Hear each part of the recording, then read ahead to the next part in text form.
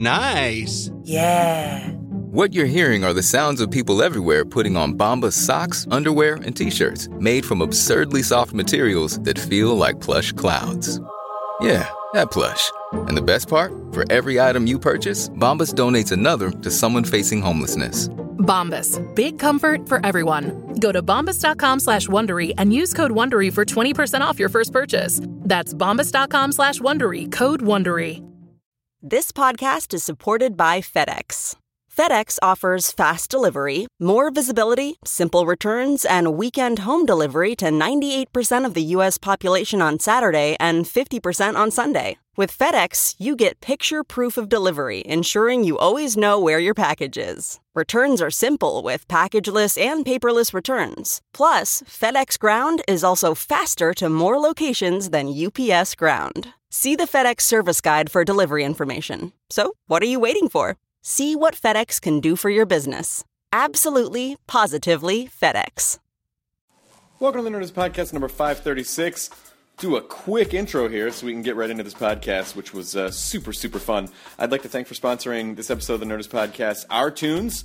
Mix indie music alongside mainstream music. All right, it's a music streaming service. You're going to discover more indie music as well as hear cool new music that has your mainstream artists that you want to listen to as well. There's tons of stations for your musical tastes. You're going to get a greater song variety than Pandora. And it's a free sign-up. Go to OurTunes.com. That's Tunes with a Z. Sign up for promo code NERDIST. You're going to get 6 months of premium membership. That's unlimited listening hours. You're going to get skips, no audio ads. And it's free for iOS and Android just to download. And also, if you are a comedian or a musician, sign up today for Our Tunes. They're going to give you royalties that pay more than any other streaming service. And you're going to get exposure next to mainstream artists. So it's great if you're an artist. It's great if you're a listener and you just enjoy comedy and music. So go to OurTunes.com. Use the promo code NERDIST. This is Scott Ian, who is a good old friend of mine. I don't mean that he's old. I just mean our friendship is old. I mean, we're older. I mean, we go back a long way. I mean, here's Scotty, and he's by the way, on Twitter, he's not just at Scott Ian. It's Scott_Ian. And he always has great stories, and I adore him. So here we go, the Nerdist Podcast number 536 with Scott Ian. Now entering Nerdist.com.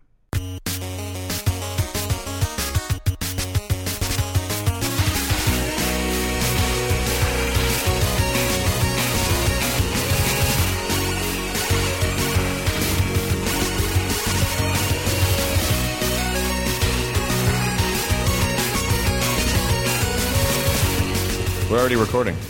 It's FS, Scott. Right on. I found someone, more and more every day do I enjoy the subreddit r obscure media, because last night someone put a thing up that it's from 1975, I think, and it's a handful of actors doing a reenactment of a Fantastic Four comic, and they're it dissolves to all the panels of the comic, and Stan Lee is narrating it, and fucking Bill Murray is playing Johnny Storm. What? Wow. And it's really weird. This young Bill Murray going, "Flame on!" It's video in the sense that they're dissolving to the comics. Okay. So you're seeing the comic. And then you're just hearing. It was sort of like. Was it a radio play? It was like a radio play, but with the visuals of the comic. I don't know where they would have aired it, like on a Saturday morning or something. Yeah, unless it was like a pitch thing. I don't know, but it's pretty rad. It's only like 8 minutes. It's only like 8 minutes long. They just go through the comic, and and Johnny and the Thing get into a fight, but it's fucking Bill Murray. It's like a young. What issue of Fantastic Four was it? I don't know. The one when Johnny and the Thing gets into a fight. They argue? Yeah. The one where Johnny looks like he might be voiced by a young Bill Murray. Yeah. Also, my favorite band, Johnny and the Things. Johnny and the Things? Yeah. Really good garage rock band from Arizona. Voiced by Bill Murray? Yeah. You haven't been on the podcast for when was the last time you were on? Like a year and a half ago? Yeah, something like that. We were still touring on the record, so it had to be somewhere around there. You just disappear for large swaths of time. Well, yeah, between that and the fact that we live up in the mountains, so even when I'm home, I'm kind of not really around. Are you okay? Are you guys okay being in the city today? Is it okay being around all the traffic and the people and the buildings? Do you feel the need to escape? We brought all our guns. Can't tell with these city folk. You never be too safe. You don't know what they're up to. You don't know. It is weird, though. I mean, we lived in the city forever, and, I'm not going to say where we live, but we do live up in a canyon, up in some mountains. Not far. It's not like we're out in Redlands. I mean, we live 25 miles from here. But it feels like you're 100 miles away where we live. That's what I like about LA, though, is that it's quick to get out. Like you could, you go up the 2 and you're immediately just in the mountains. Right. Yeah. You could, actually, right now we could probably drive out the 2 and in a half hour be up where there's snow. I did that last winter, because I live in Natwater. We were coming over from Silver Lake, and I was like, snow in the mountains, and then let's just drive there. 15 minutes from the LA River to snow. Jonah has no problem telling people where he lives. Yeah. He's totally fine with it. What are they going to do? What's the thing I already that's mentioned all the guns, so I might as well give people my address. And then dare them. Yeah. I dare you. Dare you to come over our I house. fucking dare you. I am the old man out on the porch in the rocking chair with a shotgun, yelling at the kids in the neighborhood. Don't come here. You don't want to go over that mountain there. Old man Ian's out in the front of his porch again. Yeah. Do whatever you do. Don't go over that pet cemetery over there. You want to stay away from that pet cemetery. Sometimes dead is better. My friend, actually, you probably know him, my director on Blood and Guts, Jack Bennett. Yes, of course. He came up to do something with me the other day, and we stopped in one of the little, Pearl and I call the little dusty stores up where we live. I had to buy some milk and eggs, and we walk out, and he goes, "Do you realize that is the store that's in every horror movie that they stop in on the way to the cabin?" And you live in the cabin. Yeah. I'm like, I never really thought of that. It totally is the store. So what's going to happen? The cautionary tale. One time, Pearl's going to come home and look at your notebook, and it's going to say "all work and no play makes Scott a dull boy," and then she's going to have to hit you with a bat. Yeah. It's just going to be a bunch of tabs. Just tablatures. Again? Just flipping through a bunch of tablatures. Oh, God. Do you like the riff? Blood and Guts, by the way, I loved that show. Thank you so much for doing it for Nerdist. You guys did such a fantastic job with it. I love doing it. It's, the idea of just either getting to get violently, brutally murdered once a week, or just be a part of some really cool effect. Yeah. One way or the other, it always works out good. I mean, just the note is for people who haven't seen it. Basically, Scott will go and talk to some of the best effects guys in film. And then, so it's sort of like it always starts out as just kind of like a field piece, a field package. You're just talking, everything's fine. Right. And then something really awful happens in the middle, like all of a sudden a knife hits you in the face. And then the last third of the episode is showing how the stunt was rigged and how they did it and how it was set up. And so it really is rad. Yeah, I mean, it's like it's the best way to interact with those guys is talking to them and then seeing how they do what they do. It's so much fun. And then, like Joel Harlow, who did the Fishman episode, he made me up into that, Lovecraftian shadow over Innsmouth Fishman. He's up for an Oscar for Lone Ranger, and the guys at Alterian, who I did the Chucky episode with, they're up for an Oscar. So, it's pretty highbrow shit we're doing here. Did you make a lot of new friends? I have made it, especially like Joel Harlow. He's coming with me next week. I'm going up to San Francisco. Kirk Hammett from Metallica is throwing his first ever horror convention called Fest Evil. No way. When? Where? What? Up in San Francisco next week, February 6, 7, 8. And Holy shit, Really? Holy shit! Oh, shit. yeah, next week. And Nicotero, he's got lots of heavy hitters coming up. All kinds of bands are playing. It's at the Regency Ballroom on Van Ness. And they asked me to be a part of it. So I'm getting a live makeup done on me. Joel Harlow's coming up and doing a live makeup on me, and I think I'm moderating a panel, too, of all, like, the rock dudes that are going to be there the next day or something. That's We're awesome. doing a podcast February 7th at night at the Marines Memorial Theater. And then we're doing it's SF Sketchfest, so we're doing a bunch of shows. You'll have to come by. I'll be up. Holy I'm shit. sure I could. I'll get you on the list, no problem. Yeah. Oh, that's awesome. Hey, 'Cause that's great. we just had Kirk was on the podcast. Yeah, we had him on last summer. Ago. Nicotero's making up Kirk as well. He's going to do a makeup on Kirk. Oh, Oh, great. that's awesome. That Kirk, gentle soul. That Kirk. Yeah. He's one of my true. I know a lot of guys in bands, from doing this for so long, and I'm friendly with tons of dudes in bands, but he's an actual friend outside of just, hey, what's up? What have you guys been up to? Like, we hang out, we stay in touch, and we got along because his wife is from Hawaii. I was born and raised in Hawaii, so it's like he lived in Waimanalo, which is like the town right next to my town. Sure. And like just talking to him, I've been listening to him since I was a child, and like just talking to him, just as a guy talking about Hawaii and food in Hawaii, like I was like, you're like one of the raddest dudes. Yeah, it's great. We've vacationed on Hawaii and hung out with them, the whole time. Oh, nice. Partied at the Waimanalo house, which sadly they don't have anymore. But yeah, he said they got rid of it. They're moving back. No, they have another house, but I won't say where. Yeah, why would you? Yeah, same island. Yeah, but the funny thing about Hawaii is like people in Hawaii, they don't seem to care about celebrities at all. Like everyone knew where the people from Lost lived, right? And no one bothered them. It's just something about Hawaii where it's so mellow. We did. Okay. We were there a few years back because we go pretty often. And a few years when they were still shooting. A friend of Kirk's was working on the show, shooting like behind the scenes stuff for DVD releases, and so he was able to get us on set. And this was when they were actually shooting, because they're way ahead of what you're seeing on TV, and they were actually shooting the scene when Ben Linus was visiting John Locke in the hospital. Oh, after yeah. his back was broken or something, and did it hurt? That whole scene, and we're like sitting there watching the scene, going, how the fuck? Wait, what? Huh? Mm-hmm. How are they talking? Because you're so. At that point, you didn't know. Yeah, you don't know. How do you get there from here? Yeah, and and they made us sign like an NDA, just saying you can't talk about anything, and you can't, and like of course we wouldn't spoil it, but we hung out for the whole day and took pictures with Michael Emerson and those people, and like you can't post these pictures anywhere, and I'm like, I won't. And then like months later, I got an email saying, if you want to post that picture, on social media with Michael Emerson, it's cool now. And he's like in pajamas. And, they just said, you can't post this because he's in pajamas and people are going to wonder, and I'm like, no one's even going to understand anything, let alone why he's in pajamas. But yeah, we went and bothered him. Oh, well, okay. All right. Yeah. But you're not a local. You're not a local Hawaiian. Exactly. So we became friends with Jorge, though, after that, too. Yeah, he's so a great sweet. guy. The nicest dude ever. Love that guy. Yeah, it's so funny because he's such a Hawaii dude. Uh-huh. Like it seems like he was born and raised there, which I guess Southern California. Oh, he's so nice. He still lives there. He decided he wasn't going to move back to L.A. and he kept his house there. Well, because I think he has a place in my town. Which I won't say, but it's funny. There's another guy that did that. Do you remember the movie North Shore? Uh-huh. The guy who played Turtle in that was like an actor out here, got the part, went to Hawaii early to learn how to surf, and then now splits his time, like giving surf lessons in Hawaii half the year, and then just comes out for pilot season or whenever he gets a gig. Just still as an actor sending in tapes for auditions, but still lives in Hawaii. It happens to a lot of people where they just kind of get the bug.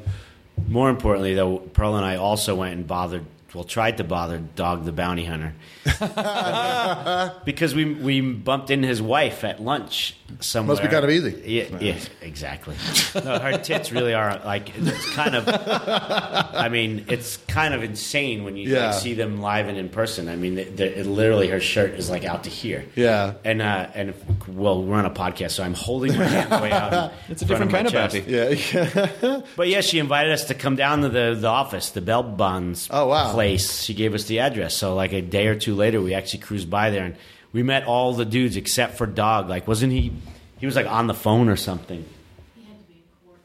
Yeah. Of course. But he's got Bluetooth. He could be on the phone anywhere. He's not just a celebrity, guys. He actually does have a job every day. Yeah, and he was the only one that didn't come say hi. We were like, what a dick. That's weird. It seems like he would be way into meeting a guy from Amazon. You know how you have to meet him. You have to commit a crime. Yeah. And then to deal ice. Yeah. Batu. Yeah. And then just wait, and then he hunts you down. You're like, hey, I just wanted to say hi. Then you got to hear about God on the ride over. Yeah. Brother, you got to repent. Brother, got to get into Jesus' king. I've never watched an episode of Dog the Bounty Hunter. First episode I ever saw, everyone was telling me, it's like, oh, you're from Hawaii? Do you watch Dog the Bounty Hunter? That was the first question. And I finally tuned into an episode, and the guy they were going for, of course, he was they had a warrant out for drugs and battery, which is every episode. Right. And his name was Jonah Ramos, but the way he said it, he's like, we're looking for Jonah Ramos. And I was like, oh, Jonah Ray, this is like my show. And then as you're watching, you hear a knock on the door, and they're outside. Bear mace in my yeah. It does show Hawaii pretty spot on, though. Like, it's like the opening scene of The Descendants, where it's just like, it's Hawaii. Most of Hawaii is kind of dirty and kind of low-key. Not where we stay. Well, where I could You're afford fraternizing with. where I could afford rent when I was out of my parents. Jonah's a commoner. Yeah. So what have you been doing the last year and a half besides Blood and Guts and touring? I've actually been off since we finished touring the record back in August. We did 207 shows on the back of Worship Music, and I mean it was a lot. It was a lot of touring. It was the most we had done probably since like Among the Living in 87, 88. So, wow. Which it was a lot of work, but I'm certainly not going to complain at this far on in our career to be able to be afforded that opportunity to work so much. It was all based on just people all around the planet really connected with the record. So, it was a great run. And then we took a really short break, like maybe September, a little bit in October, and we just jumped right into writing because everything's kind of rolling so well right now. And the ideas are flowing. So we figured there's no reason to like take 6 months off and then reconvene. We just jumped right into writing. And I think just all the positive energy of coming off such a great run is just showing in the music because we've already gotten 12 things written and we're still going and for us it's moving really fast and I never say that. So, oh wow, that's right. So yeah, material wise, although now we've got 12 songs musically, I've got 3 songs written, lyrics are done for, and I've got like 9 more that I'm trying to finish by the end of February, which is being extremely optimistic. So I'm feeling a little bit of pressure now because the lyrics are all on me. But there's enough shit to think about and write about. I just need to kind of make some space for myself to start really digging in. But yeah, we've been writing. Do you know what I say? Yes, you can, Thrax. If you want to use that for the album title, you can. I will. Yes, we can. Thrax. Yeah, you're totally able. You can totally use that. You don't have to pay me you heard it here. Finder's fee for the title, which will be a big title. I think people will our really 11th studio album. You heard it here. Worst sales for any other. No, you can't, Thrax. You know what is kind of funny that whenever you name something, whenever you name something, so do you do the thing where you go, well, here's how the negative, of course, always, yeah. It's always shit sandwich. Yeah. Unkillable, killable. Like there's nothing you can say that they're not going to make into some type of to try to stay a step ahead of step ahead of the The White Album, more like the Y album. The Y, maybe someone did that. I don't know. Maybe someone did that. Shithead. Do you notice any sort of difference now in the stuff that you're writing versus? Do you feel a growth every time? I mean, with 11 albums and that long, do you feel like, oh yeah, we're more kind of about this now, or what are you seeing that's different? I like to think we get better as riff writers and songwriters and being able to arrange things musically. I like to think we get better at that. When Charlie and Frankie and I are in the room together working on music, it feels like we're better at it. Like just the vibe, certainly in the last few months of writing it, is the best I can remember in a long time. Like we're really enjoying it, and a lot of it just has to do with the fact that we just came off such a good run, and it's the first time going into a new record in a long time where we've come off a real positive. Like we had some dark times, Chris, and what? So yeah, it's just been super positive going into this, but yeah, I think as songwriters we've certainly gotten better. I think we're able to get to we know what we want. Like when we start working on a song, let's say Charlie throws out a riff, and we'll start jamming on that, and I think we just know how to get to the end of it quicker. Like we all just are on the same page, I think, a lot more these days than we used to be. And just being able to hear where a song is supposed to go, it's just like, it's not a tangible thing, songwriting. I mean, it's not like something really that's like, we don't have a formula. There's no structure. There's no handbook, certainly, for what we do. So it's all just feeling and kind of emotion. And I just like to think that we're able to get to it quicker these days than we certainly were, let's say back in the 80s, where there was just a lot of just we just didn't really know what the fuck we were doing, and ergo you write 8-minute songs because whereas these days it's kind of like it's easier for us to edit ourselves and I think really get to the core of what we want to hear out of a song. Well, when you're 25, you have all the energy in the world, but when you start to get older, you're like, well, I only have so much energy.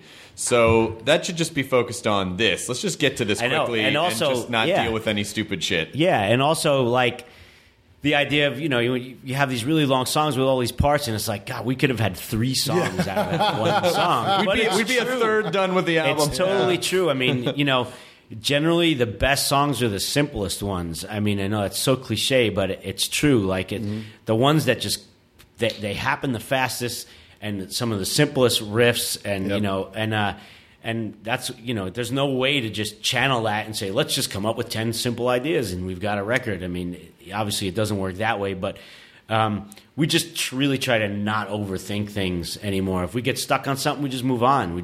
Whereas we used to, we would just beat it to death. Well, that's trying to finish something. Yeah. I want to talk about that idea for a second, because that's interesting to me, because I see that happen. I mean, that happens in any sort of art form, right? But where your brain kind of goes, oh well, if I put more work into it, and it's more complex, then that must equal that it's better in some way. Like that's the more work equals better in some way, as opposed to.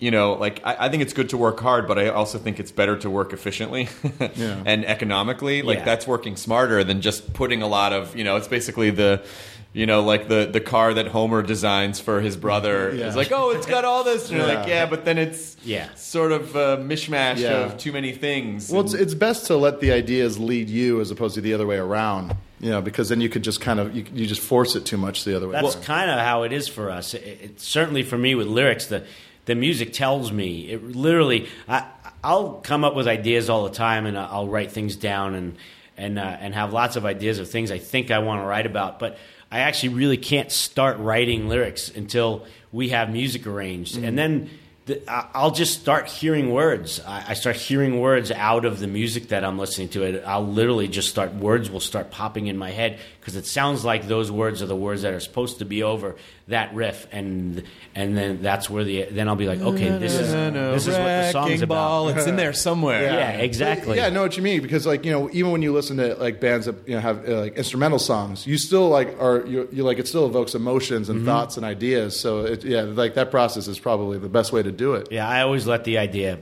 push me. Always, I really never try and force it. Yeah, like this one's going to be about the Bush administration. I'm going to make it so. You're just going to push it forward. Yeah, you can't really, because once you put something out, the people are going to tell you what it's about, whether or not you agree with that. Of course. So it doesn't really, it sort of matters what you think. Especially in Germany. But in the in the end, it's still, like if you try to control that experience too much, you're going to be disappointed. Yeah, I mean, they only just tell you what you did. He was like, so do you think writing this song about this was a good idea? Maybe for you it was a good idea. For me, not so much. Don't hold back. Or they'll tell you, so this song is about this. No, actually it's not. Well, I think this is what this song is about. Well, and okay. And there is a certain there's a certain comfort in knowing that. I think the first German guy I ever spent any length of time with was when my ex-girlfriend was doing The Real World London, and one of the other guys on the show was a German guy named Lars. And Lars just, very weird. He was talking about Singled Out, and he goes, yes, I've watched the show Singled Out. I mean, you know it's a cheesy show, right? Like, I was like, yes. But my yes was, and so's yours. Like, we're on the same boat. But Lars does not have the same point. I don't know if he had the same point of view about his own show. But it was kind of refreshing to talk to someone who's like, because there's no guesswork. Like, I knew exactly how he felt about it, and I don't care that he thought it was. I thought the show was cheesy too, but it was just there was something sort of refreshing about that sort of like that Vulcan efficiency of honesty. Yeah. Absolutely, Sure. Germans are Vulcans, is what I'm saying. Yeah. They're aliens. They're not like us. We can't.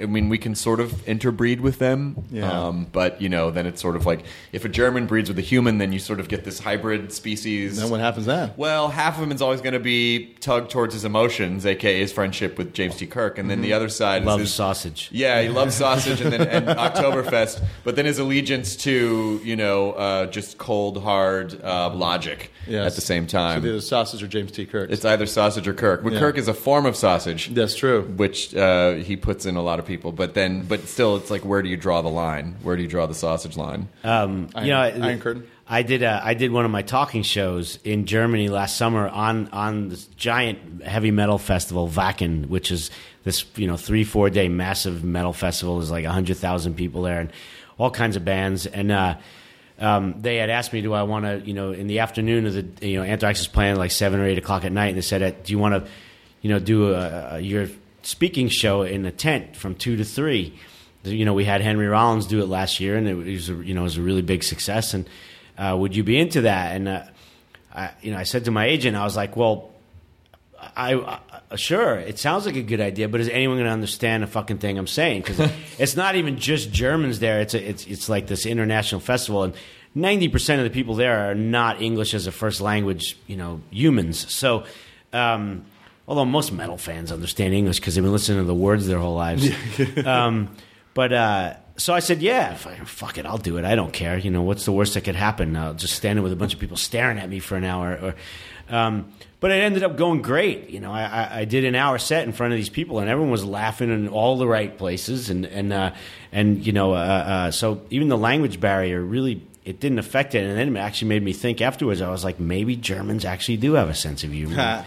They've just been hiding it for some reason. Ha ha ha ha ha ha. Metal is the way in. That's the way into their humor. Yeah. Their humor. Was the systems. tent were there bands going on while you were doing it? I was on other stages, but in the tent, no, there was nothing else going on. But I was like sandwiched between like two brutal black metal bands, on before me and after me. So there was definitely a segment of the crowd in there that was there to see leftovers from the previous band and people coming to get a good spot for the next band and just staring at me. Yeah, that's like doing stand-up at not caring. at any festival is the same way, where it's just like I remember with FYF a few years ago, it's like right when the comedy started, Dillinger Escape Plan started to play at the stage that was facing towards the tent. Oh, great. And it was just like, well, this is pointless. Yeah. This is real pointless. And There's a was, music bed for the jokes. Yeah, exactly. And just as you hear just screaming and people. But I feel like at least, you have the position of sort of being in a legendary metal band. So it's like, if they're at a metal festival, they probably know who you are, and so they're probably interested to hear what you have to say, as opposed to I'm just a guy, it's a comic that you don't know, exactly. and here's why you should care what I have to say. Yeah, I didn't take it personally from the black metal kids. I mean, I know they don't laugh at anything. They're all very serious, so I didn't think they were going to care about me getting drunk with Lemmy in 1985 and pulling my pants. That's not what happened. I thought I saw one kid maybe laugh a little bit, but he stopped right away. Did you tell the story before? You pooped your pants in 1985? I won't go into the whole thing because it's a long story. But my first time I ever met Lemmy in '85 was my second time in London, and after doing promo all day for the record. We went out to a bar with me and some of the writers, and Lemmy's in the bar, like just hanging out. And I had never done anything in my life really up to that point. And I walk in a bar, and one of my heroes, like seriously, Motorhead and Iron Maiden were my two favorite. That's it. It's all I cared about. And Lemmy is standing there, so I'm wearing a Motorhead sweatshirt. I'm like losing my mind, and some of the writers from Kerrang were like, "Just go. He's super nice. He's super nice. We've all interviewed him a ton of times and." Super nice. Just go say hi. And I'm thinking they're setting me up. It's fucking Lemmy. He's going to punch me in the face and breathe fire. And I finally got enough balls to talk to him and cut to that turning into, him buying me a drink. I didn't drink back then at all. And I didn't know what to have. So he's like, what are you having? And I'm like, well, I'll have what you're having. And he orders 2 Jack and Cokes. And I had never had a whiskey. I didn't drink, and I'm like, fuck it, I can't not drink. Got to drink with Lemmy. I can't be a puss, and I've got like Arlie Ermy in my head screaming at me, You little pussy! You gonna drink that drink like a man. You fucking drink that drink like Clint fucking Eastwood, motherfucker. You know, just like screaming at me because I was super nervous about spitting it back up or anything. I'm standing in front of Lemmy like I was shaking. So I drink with him, and I kind of, I got it down, and he wasn't paying attention. It was all in my brain. And cut to me waking up the next morning, my manager shaking me in bed because we got to get on a flight to Munich to continue this promo tour. And I'm just in my same clothes, covered in puke, and not knowing what happened, to me. And then somehow, we made it. He carried me through Heathrow. I was throwing up over his back. Oh, jeez. Carried me through security. I mean, in 1985, you could still get on a plane like that. Yeah. By the time we got to Munich, like, I had full-on alcohol poisoning and with, like, a flu on top of it. And they had to call this doctor, and literally fucking Zell from Marathon Man walks in the room. And I'm just this Jewish kid from Queens, like, with 104 fever and all this, and laying in this bed shaking, first time in Germany. Motorhead. And this weird old man German doctor is standing there, and he just pulls a needle out of his bag. Like, without even, he's 10 feet away from me. The dude hasn't even examined me, right? And he's just like, you need this. I'm like, what do you fucking need this? Man? You don't even know what's right. He's like, you need this. Please pull down your trousers, And I'm just wearing like sweatpants, and I'm disgusting and filthy. And I pull down my trousers, and there's like a silence in the room. And that's when the Germans started jerking off. And I just hear the doctor say, because I kind of rolled over on my side. And I just hear him go, disgusting. Oh, no. And I'm like, what? I mean, he doesn't want to look at my ass, but it's not, what? Like, and then I realized that I had a pants full of poo. How did that escape your body without your knowledge? So I had a full-on blackout. Like, when they said at some point, I stopped talking to Lemmy and ran out of the bar, just full speed out the front door. And my manager thought I was just running out to be sick or something, so he followed me out in the street to see if I was okay. And he said I was running like zigzag, like someone was shooting at me, up and down Water Street in London. And diving into piles of garbage like head first, and that's why I was just broken. I mean, when I woke up the next morning, I couldn't figure out why I was in so much pain and was diving on concrete. Jesus. And in the midst of all that, I had shit myself and not even known it. So you traveled all the way to Germany with all the way to Germany. Oh, you must have been the worst person to be sitting next to. Yeah, and Johnny, my manager, never said a word because I was throwing up on the plane. I mean, I was just no one noticed a bizarre odor. I was a pile. I literally was a pile of shit. So it was, I guess, expected that I should smell like that.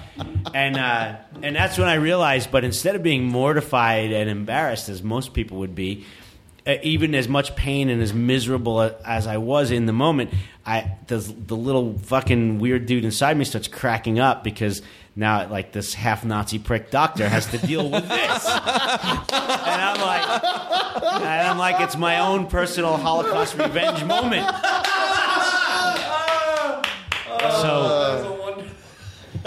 And I told that story in Germany. Oh shit! And my friend Christoph actually said. Because I had a friend of mine on stage where we did a bit, a German friend of mine, where I would have him translate some things, but we just fucked around with the translations. But he had said to me when I told him about the story, he goes, maybe you want to just kind of lose the Nazi references or the reference to Zell or Mengele or this or that, or maybe not say Nazi so many times or Holocaust. And I said, yeah, maybe you're right, and maybe it's too sensitive here. And then once I started to, I was like, fuck this. And I said, fuck. They killed all the Jews. Yeah. I'm not the one who's in the fucking wrong. Hey, be sensitive to that guy. Yeah, he punches people. Yeah. So I went hardcore about it. And they loved it. They couldn't get enough. They couldn't get enough Nazi jokes. Yes, we are horrible people. Yes. Always follow your heart. Always follow your heart. It does make me feel like that there's something to... We should talk to Funny or Die and see if they'll do drunk rock history and so someone like you would have this actual story and then you narrate it and then just reenact it. Yeah, and that's basically it's shit no pun intended, like that I, when I go out and do these talking tours, it's stories like that keep the people. Did you still get the shot? Did you end up getting the shot? I did get the shot, and within 5 minutes, I was out. I was like done. Like whatever, Auschwitz tested. See? Oh, Nazis. What's great about it is that no one saw that coming. Yeah, I was out and I slept like 15 hours and woke up the next day and ready to go, like ready to do, a day of promotion for the record. And I'm like, you didn't cancel, right? Like we're all good. And my manager's like, no, everything's good. The record company's stoked. You're feeling better and all that. And I'm like, all right, well, let's go start. He goes, I literally still hadn't showered. Oh, God. So he's like, are you going to shower? Like, I was like, oh, I forgot. Sorry. So I finally went and got cleaned up. Get used to your filth. And was that? And did you not drink anymore after that, or did you figure out? No, I didn't really drink. I mean, it was definitely an anomaly at that point in my life. And then about 6 months later, Anthrax was doing our first ever show in London, and like sold out. It's a big deal for us, and we're in the dressing room, and there's a knock on the dressing room door, and Lemmy walks into the dressing room. He was coming to our show, and he's like meets everybody, and he's shaking everyone's hands, and he looks at me. He's like, "How you feeling?" I was like, "Wow, you remember?" He goes, "Yeah. How do you think I know? You told me all about your band, and I heard you guys were playing tonight, and I knew a lot of people who were coming to the gig, and so I figured I'd swing by and hey, that German guy give you a shot after you shit your pants? Yeah, no, he didn't know anything about that. So I told him the whole rest of the story. I was like, what happened? Like what happened? And he said, we were having a bunch, we were hanging out. You were telling me all about your band and what a big Motorhead fan you were and blah, blah, blah. And we were drinking, and next thing I knew, you ran out of the bar, and I never saw you until right now. So, and he said, I could tell you were getting pretty drunk. Like you kind of stopped speaking English at some point, like you were just muttering and babbling, and I said, yeah, man. I don't drink. He's like, I could tell. What a great first drinking story, though. That's epic. perfect, guy. It was worth the pants shitting. It was pretty. I mean, we became friends. We've been friends ever since. So shit. It's got to be pretty mind melty though when Lemmy comes to your show. Oh, it was nuts. It was crazy. How was the fact the that show go? The show was amazing. It was the start of our love affair with England. Yeah, it was great. Lemmy, it was amazing, like the fact that he would walk into our dressing room and like say hi, because we were all just crazy Motorhead fans, and we were all kids. We were 22 years old, it was like it's just an insane moment, and that he remembered me, like really, Well, cool. You did leave an impression. Yeah. But that crazy guy who started muttering at me and then ran away. So have you guys, when you decided to move out to the mountains, was there any part of you that said, we probably won't see a lot of our friends very often? Or were you ever worried about being isolated from people? Or did you just sort of feel like, fuck it? We hate everybody anyway. No. I mean, I guess maybe. I don't know. I mean, I will say this. When we're up on the hill, it's not the easiest thing to just go out. Although, if we didn't have a son, I'm sure we would go out a lot more than we go out now. Yeah. I don't think it's so much where we live that it is that we have a child now. So it's, that certainly. And mostly all of our friends have children, too. So it's kind of the same, thing for everybody. I mean, most of our friends, too. And, like, everybody's got kids. And so it's kind of like that kind of puts the damper on it at this point in time more than the fact that it's 15 more minutes of driving to get home. Right. It's like, and now with Uber though, there's really there's no excuse. You could just Uber, and even where we live, we can get an Uber car in like 9 minutes. Wow, what's really funny is that I remember when I was looking at moving, there were just parts of central Los Angeles that I'm like, God, if I move to Burbank, I'm not going to see anyone ever, just because and that's just like over the hill, right. So the idea of I even fit in the house that I have now, which I haven't moved into yet. I almost even feel a little isolated up there because it's not like it's not neighborhoody in the sense people of walking around. Yeah, just not walking around because it's up in the hills. Yeah, you can't walk to a coffee shop. I almost kind of feel like I might feel a little isolated even just being up there. So the idea of going outside of town, away from where a lot of people are. Because if you're going to hang out with someone regularly, it kind of needs to be easy, Otherwise, Right. you just don't see course. your friends very often. The thing is, too, though, you make new friends where you live, which we've got a bunch of friends up in the canyon now too. So that that makes a difference as well. That, you make new, but we go, we make plans. We see people, like we still love obviously going out to eat and meeting friends, and so we still do that. But it's more so just from having a son, I think, than it is where we live. Geographically, I don't think it would have made that much of a difference. Yeah. Have you? I would have like 9 DUIs right now if we didn't have a son. So he has saved me from that fate. Have you been following any? Have you been following any comedy stuff lately? Pearl threw me a birthday party. Well, she threw me 4 birthday parties because I turned 50 in December. And what? Yeah. Are you serious? December 31st. Holy shit! You're holding up, friend. Yeah, That makes me feel better. I didn't even shave too, and I'm That makes me feel better. So there's 4 parties. One of which being she threw a party at Largo for me because she knows like that's one of my favorite times of my life and favorite things to do is see comedy. That's when I met you guys. Was the Largo when it was over on Fairfax?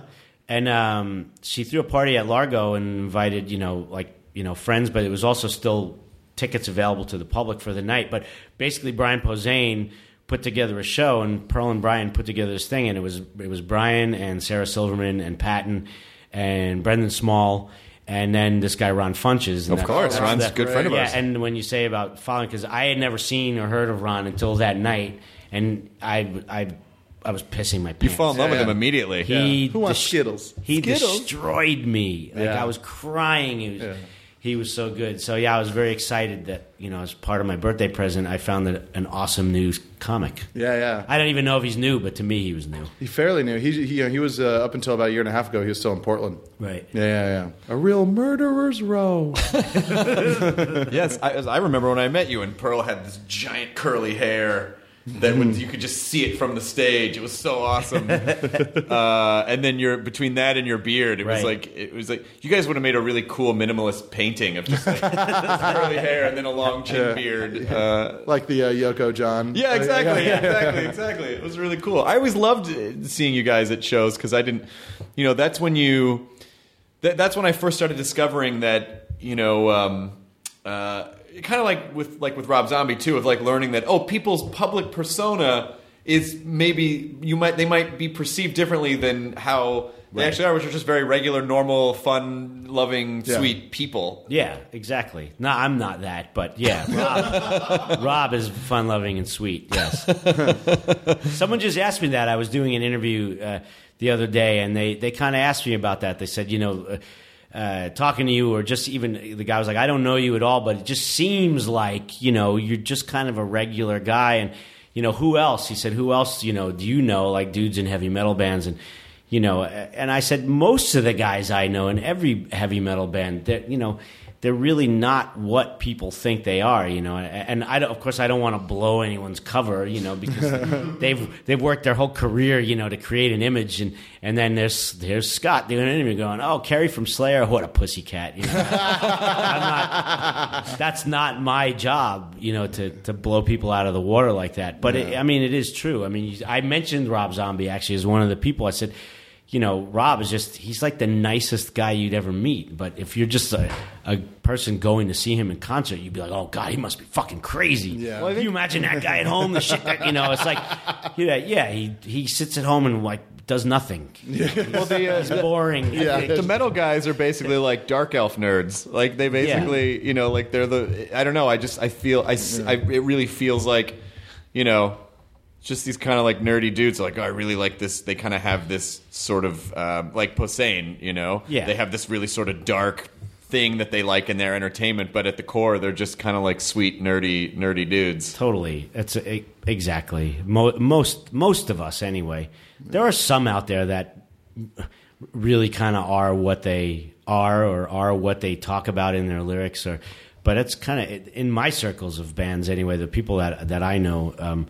I don't really know anyone that's that's really crazy. It'd be really hard to maintain that all the time. Yeah, that's what I've told people too. Is you can't be like some lunatic idiot really anymore and have a career in this business. You just can't. I mean, and in a way that's sad because all the biggest rock stars were generally lunatics in some way, shape, or form. I mean, when you think about the biggest rock stars of the last 40, 50 years, I mean, most of them were, they're horrible. Horrible humans, lunatics, madmen, assholes. Yeah.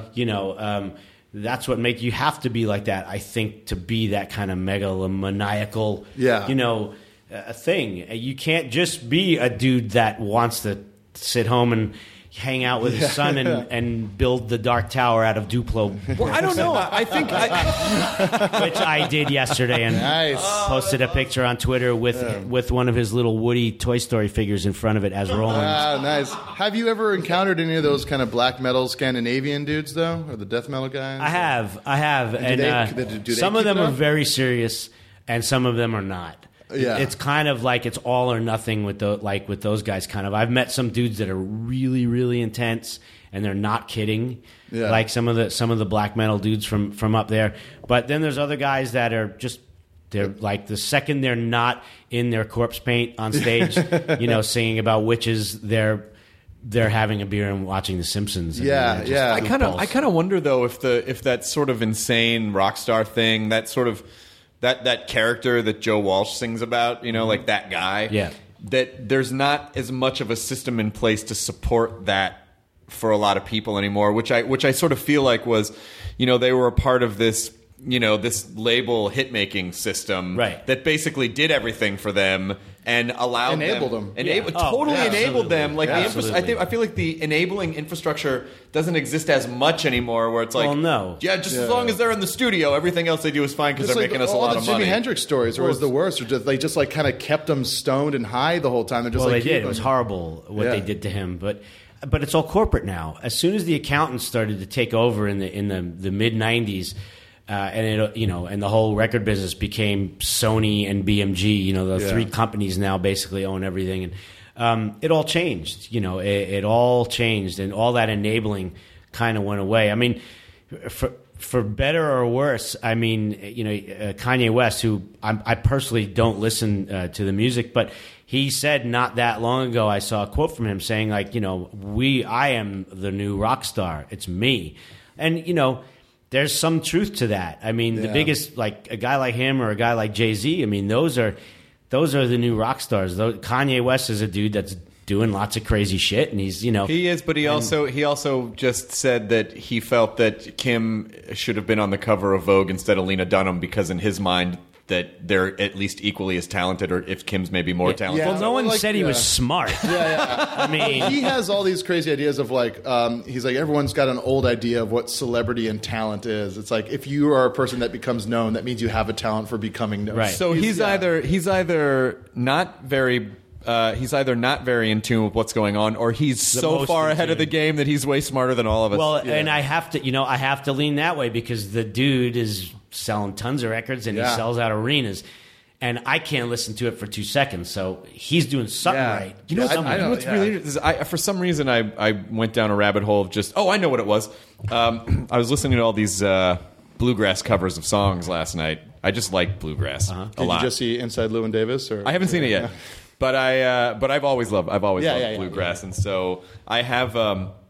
I stumbled on iTunes on this old album of called Saturday Night Hay Fever, which is basically just it was the soundtrack of Saturday Night Fever, but bluegrass style. And Chloe was digging it, so I started showing her some other stuff, and I have all these '80s songs, that are bluegrassy and Hayseed Dixie, yeah. And so, or the Pickin' On series, where they say like picking on the '80s or picking on Led Zeppelin, and so. I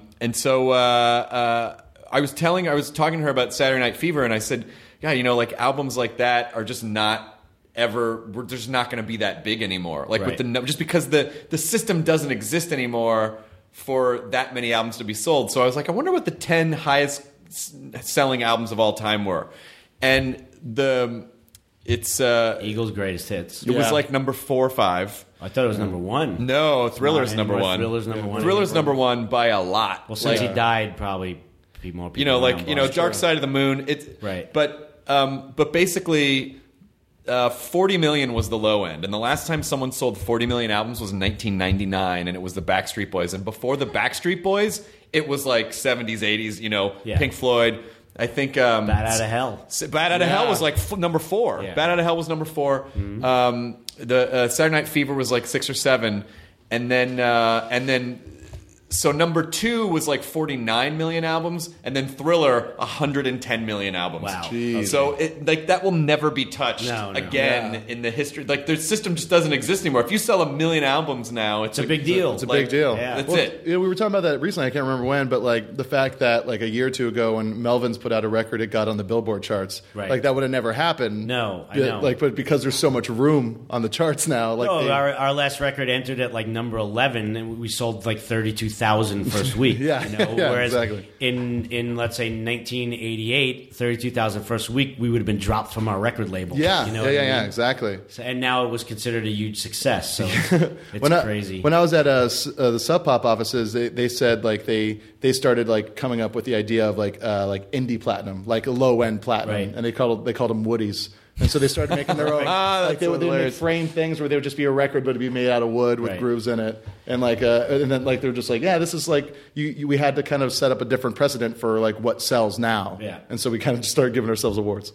I got for what it's worth, too. Lady Gaga, at least it seemed like for a little bit there, she was like kind of ready to take that mantle as the next Axl Rose or the next Madonna or the next Marilyn Manson. She kind of had like all of that stuff kind of going on, but now it seems to kind of petered out a little bit. Yeah, well, that the last record, like no one dug it. It was just it was kind of too. And from what I've I listened to it just because I want to hear it and just be aware of it. You don't but- have to justify. I see that tattoo. Yeah, exactly. She's an artist. But it was too far of a jump for everybody, Right. and it just like it was like a misstep, which is crazy that. Before you can put out a record, I was like, but you can still be a person that everyone goes to see. But she made a misstep, and everyone's like, forget it. Yeah, I know she's done this like, Which is unfair for her Yeah, because for her as an artist and a performer, she's probably like, oh well, I need to, she probably goes, well, I need to do the same thing. Maybe not in her mind, but look what Madonna did. She always changed and Yeah. evolved, and so Exactly. it really. I guess you just don't know if you're going to change and evolve in a way that you just don't know. You don't know. So I don't. yeah. It's hard to imagine that at some point, like the powers that be were thinking, we're going to put an end to Lady Gaga, and Miley Cyrus is going to take the mantle. Yeah, and exactly. that's what happened. We need a new crazy white girl. Put it on the board. But then, Miley, who I'm sort of just fascinated with her as an entity, just coming from where she came from and like making the transition from, like a Disney star to like real mainstream pop culture fixture. Yeah. And just sort of, if all the choices have been her choices, they're fucking brilliant choice. I mean, like, Right. I think they are. I think that's the issue. That's why she's got a lot of people saying she's crazy. It's because she's like, no, these are the things I want to do. It's funny what we call crazy now, and just going back to like what 70s crazy was. Yeah. Yeah. Justin Bieber was found with marijuana. Yeah. He threw eggs at a house. What? Yeah. What? I mean, these are all the things that a 19-year-old would do, except instead of like when I was a kid, we would have had like a 1982 Honda Civic, and like we were trying to fuck a girl who worked at a mall, but Justin Bieber's like fucking supermodels and Lamborghinis, and then it's like, Right. but still egging houses. because that's what 19. He's doing what 19-year-olds do. Yeah. Has anyone tried it? It's fucking funny. Like, dude, I the fact that we're trying to deport a kid for basically being 19. Yeah. What we should do is limit the amount of money that teenagers have access to. Yeah. That's what we should be doing, because that's where if they don't have the right parent. But fuck it. If there's nothing he's doing that's so crazy that any 19-year-old wouldn't do. Do you remember being 16 and thinking like when you get your license, you're like, finally, it's like I've Free. been old enough to finally have my life. I've been old enough and mature enough for a while. And you think about now, have you met a 16-year-old kid? That fucker can drive. Yeah. That's fucking scary. Totally. And when I was 16, I shouldn't have been allowed to drive. Well, I remember my friend and I, because the last couple years of 2 of my years of high school were in Denver, and he had his driver's license first, and we went out egging cars and houses, which is a really terrible thing to do to people. Now that I'm older, I'm like, yeah. It's Cleaning it a up. horrible thing to do to people. Yeah. So we went out egging cars, and we, for some reason, just we're driving this neighborhood and picked this one car, and we're like, by the way, if you see teenagers buying like 10 rolls of toilet paper and 3 cartons of eggs and whipped cream, you should just call the cops. They're not baking. Shit's going down. Yeah. They're not going to bake and shit it out. So we basically drove by this one car and egged it, and we're like, let's take a second pass. So we circle the block, and then right as we circle the block, we realized that someone had been in the car, and so we see the lights go on of the car lights go on, and then there's just a full-on chase. Oh, shit. Where it, Wow. like, and not in an exciting way, and like, this is dumb, why did we do this? Yeah. So we got away, and then that was the last time Yeah. that I ever decided to. I did that. To me was like, the thrill kill element of it was not. I just was immediately like, I'm going to be expelled. I don't know what I'm doing. Someone's going to beat the shit out of me. I can't Yeah. defend myself. I'm weak. We were so bad when we were kids. I mean, I grew up in New York City, and like, especially on Halloween, that's, when shit would really just hit the fan. I mean, we took it so far past eggs and shaving cream and stuff like that. Like, we knew these kids who their dad was the superintendent of the buildings we lived in, so they would like go into the room where they kept the fire extinguishers.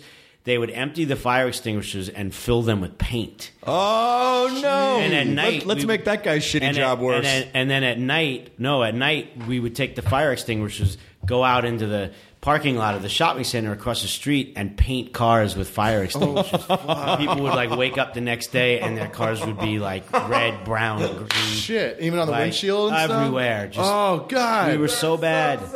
And we got away with shit for years, and then finally, for me, my last straw was when, and I was only kind of like I was only an accessory to this one, but one specifically troubled, young teenager that I hung around with had took this giant piece of rebar from a construction site, and for some reason decided to stick it through a manhole cover in the middle of a street. This was like late at night.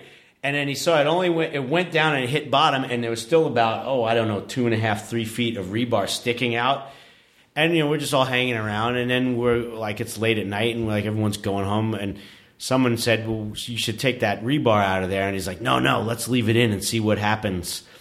And nobody thought to argue with him because you don't want to get your ass kicked by this dude. And so then we kind of hid in the bushes for about an hour, where we could see, and a car came down the street, and this rebar tore through the front end of this car, like splitting it, like Robert Patrick's head. T2, like just, and like we all same thing. We were all just, and then we all stayed hidden because whoever was in the car couldn't see where we were, and if we just all took off running, then we would. So we all had to kind of wait, and then everyone snuck away. But then that was the end. Like I was like, That's it. crazy. Imagine if Yeah. it was like a motorcyclist or something. Forget it. like No, if that's the what I car just realized. blew I up. was Yeah. like, Yeah. I was like, I don't want to be a part of that kind of a thing anymore.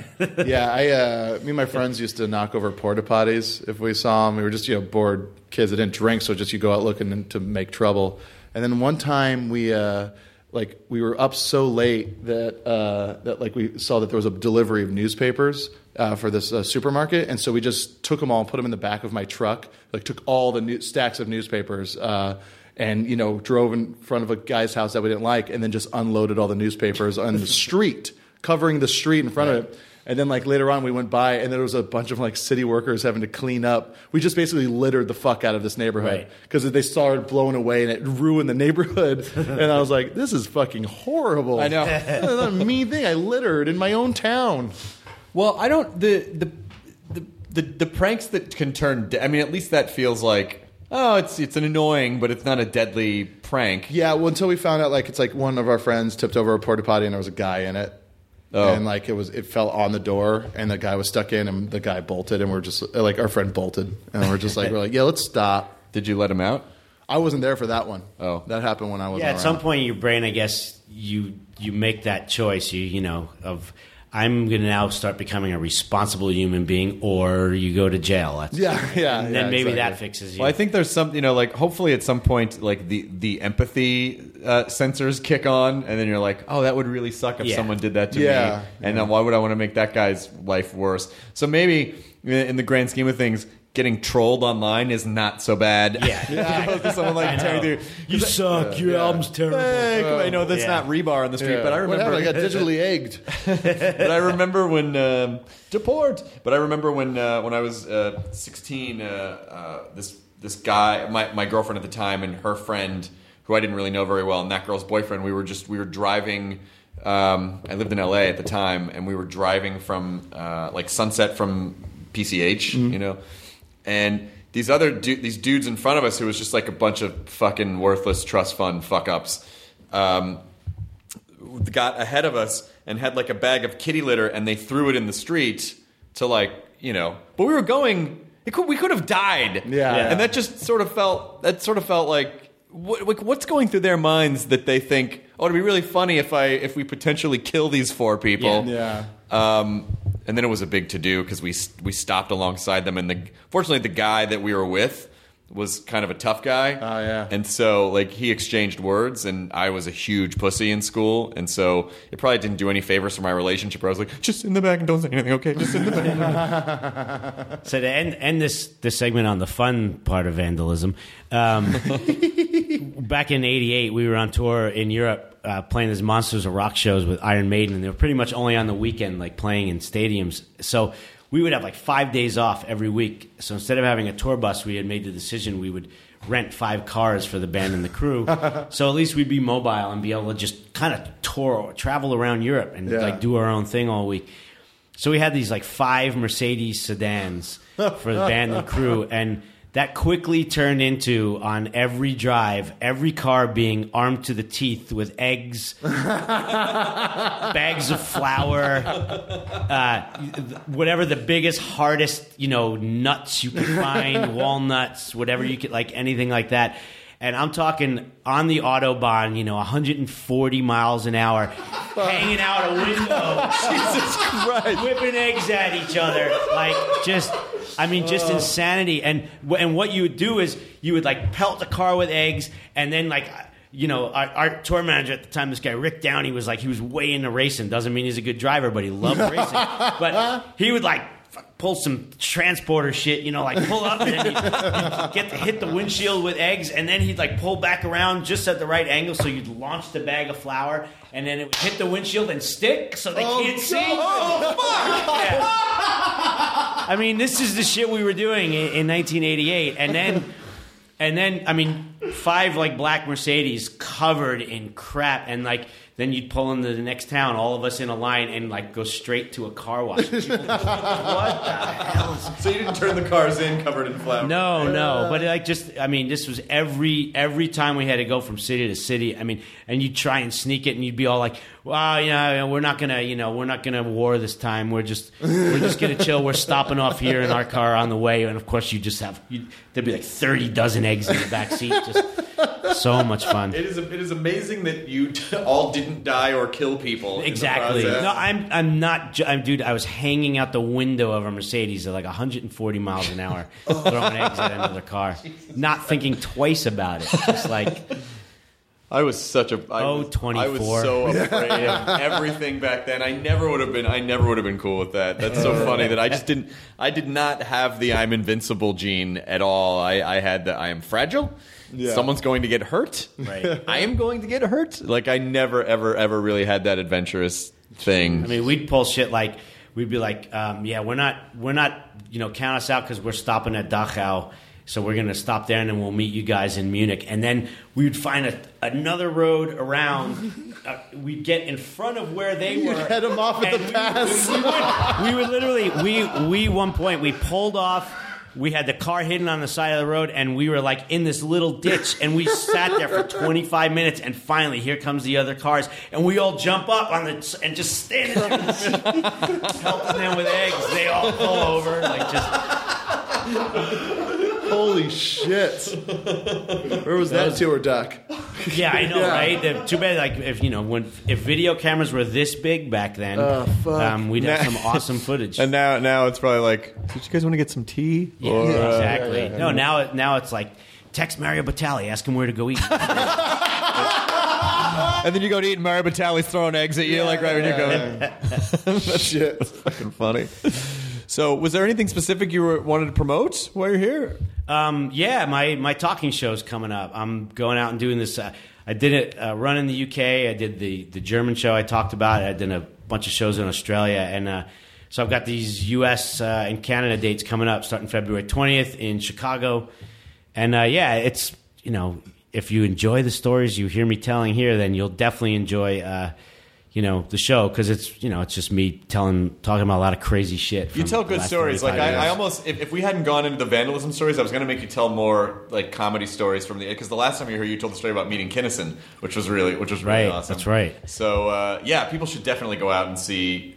People, I mean, I think your fans understand. Like, they probably know now if they've been following you long enough. Like, Scott's a good talker. He knows how to tell good stories. But people who maybe aren't as hardcore Anthrax fans may not know that. So they should definitely. Yeah, you don't have to be a metal fan. So many of the shows I did on the UK tour, I was playing theaters and places like that, where theaters that they do plays in and things. And so a lot of the people who worked there, they didn't know who I was or who my band was. And people would come up to me after the show and say, I had no idea who you were coming in, but that was really entertaining. Yeah. And then I'm going to go check out your record and stuff like that. So it doesn't matter if you know anything about my band. I think the stories are just inherently funny. And lighthearted Rollins. Yeah. Well, yes. I mean, dude, when I first saw Rollins doing it back in the 90s, it was really funny. Like it's like straight up comedy, a lot of it. And, I remember he had a special that was like mainly the funniest stories. Yeah. And it was since then is when I always thought, like, I want to do that someday. I don't know how or when or like I would ever get a chance to do it. But then 2 years ago, I started doing it in London, and because it kind of just fell into my lap, and I said yes without thinking about it. And so you hadn't really that wasn't a thing you were doing. No, I've never. And then almost like 2 years ago, I got a call from my agent saying a promoter wants to bring you over for a solo show, and I was like, I don't do that. Like, play guitar and sing. Like, it's not what. And he goes, no, stupid. Like, come tell stories. It's this thing. Rock stars say the funniest things. And it was like a series. They wanted me, they wanted Duff McKagan, they wanted Chris Jericho. Not all together, but just over a series of weeks. And I had 5 months to prepare. So I just said yes. I was like, oh, yeah, fuck yeah, I can do that. I've been wanting to do this. I got lots of stories. I could pull this shit off. And I had this amazing, plan in my head, because I know lots of comedy dudes, and I see how serious they are about writing and coming up with new material, and I'm like, I'm going to do that. I'm going to write my whole set, and I'm going to have a really professional set, and I'm going to invite Patton Oswalt over to my house and do the show for him and have him give me notes and all this. And 5 months went by, I didn't do a fucking thing. And it's the night before the show, and Pearl and I are in the hotel room in London, and I'm so nervous about it that I'm literally going to call my agent and say I've got the flu, cancel the show. Who cares? It's 200 people in some little room. No one's going to care. It's not like we're canceling a big rock show. And Pearl was just straight up like, what are you so worried about? Like, you are these stories, you know them. You're just going to be in a room with a bunch of people. Just talk to them, And that totally kind of brought me back down to earth. And I was still nervous and shaking a little bit the first 5 minutes, but when I got my first laugh, where I was hoping I would, then I just completely calmed down and got in a groove. And 2 hours later, I was asking my agent, how do I do more? And it's just all snowballed into wow, that's tours. Awesome. So it's just so much fun. Are you going to try and maybe lead up to records? I mean, I'm doing a book. Well, I have a DVD. Okay. Plug. I've got a DVD. Plug away. Yeah. I shot the show in Glasgow. So that DVD will be out. I don't have the exact release date, but it's realistic. It'll probably be beginning of April. Cool. DVD of that. And I'm writing a book, which will be out October 7th, I believe. So. Oh, wow. Awesome. Yeah. But for now, you could just go to scott-ian.com. Or is a hyphen the same as a dash? Yeah. Yeah. No. Scott-ian.com. Scott minus Ian. Scott minus Ian. That's a good one. It also works I'm going to steal that. And then people are going to go SCOTTMIN. And all the dates are up there. It's 15 shows in 16 days, basically Chicago, and then I head east.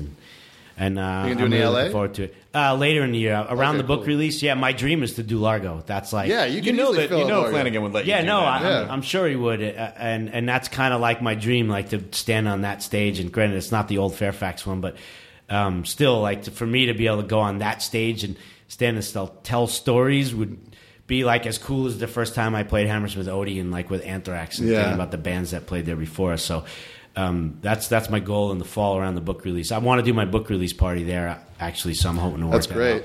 out. What we're doing is at Meltdown, I'm starting a show it'll be every 2 weeks, and it's basically 3 comics just working out 20 minutes of new material, and it'll be a free show. So if you wanted to come work stuff out before you go do the ticketed event, Sure. like we could just not announce you so that it wouldn't.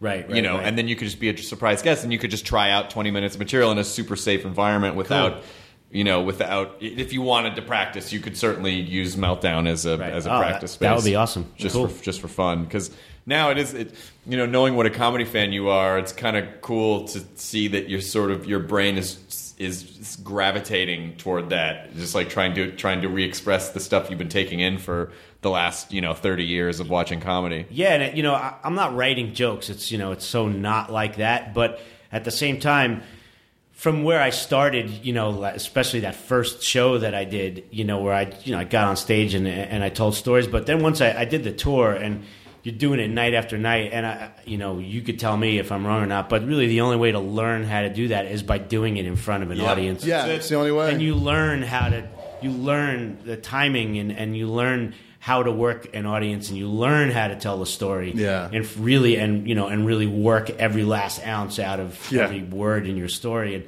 And or by 7-8 shows in, I was like, God, this is so much better than it was a week ago already. So, I'm hoping to get to do it more and more over the years. Whenever I could find a window, like it's something I really love doing. I'm not looking for ways to leave home. All I want to do is be home with my wife and my son. So I still have to find a way to pay bills, so that means I have to go on tour with my band. And, of course, I still love doing that, too. So I'm lucky I get to do stuff I really want to do. But no sound check. Yeah. Just go on stage with a microphone. But doing this talking thing, I found something else that really is just – it's so much fun, and I get a lot of fulfillment out of it, and I still really enjoy it. I'm certainly not bored by it. So it's enough of a kick in my ass to get me to fly east and run around in a car for 2 weeks. Yeah, that's throwing awesome. eggs at people. Actually, yeah. If we had more than one car, we would probably do that. We can only afford one car. Think of all the things you'll be able to teach your son when he becomes a teenager. Oh, forget. That's the thing. It's like he's not going to be able to get away with anything because between Pearl and I, we've done everything. So it's. He's kind of shit. He's going to have to invent some really crazy shit to get past us. Space eggs. Oh, my God. It's going to be the future. Quantum eggs. It's going to be the future. Where you're getting egged, but you don't know if you're getting egged at the same time. Well, it's good to see you, Scott. And your Twitter is your Scott _Ian? Scott _ I've got lots of things between my names. Scott _Ian at Twitter. Okay, excellent. Cool. Good to see you, man. Good to see you. And it's nice to see you too, Pearl. You too, I'm so glad you got to come hang out. Yeah, me too. Well, enjoy your burrito, everyone. And if you get egged, just look for a chin beard in the car that's escaping because it's probably Scotty. Cool. Awesome. Now leaving Nerdist.com. Enjoy your burrito. I feel like I was blindsided because it's a competition show. From the producers of Jury Duty and The Bachelor. We have scoured the earth for the 14 greatest reality contestants that were available during our production window. Comes a reality competition show about reality competition shows. Nobody has dared to find out who is the actual best at just being on a reality show. I'm your host, comedian Daniel Tosh. It's win or go home. Each episode, our contestants will face new challenges that will test their strength and lack of life skills for a chance to win $200 million. Thousands, not millions. $200,000. Prepare, because it's about to be ugly, crying, lots of fighting. Tasha, I have to defend myself. Celebrating 25 years of reality TV with your favorites. I have diarrhea. You cannot do this to me. What in gay hell have I got myself into? The GOAT, premiering on Freevee and Prime Video on May 9th.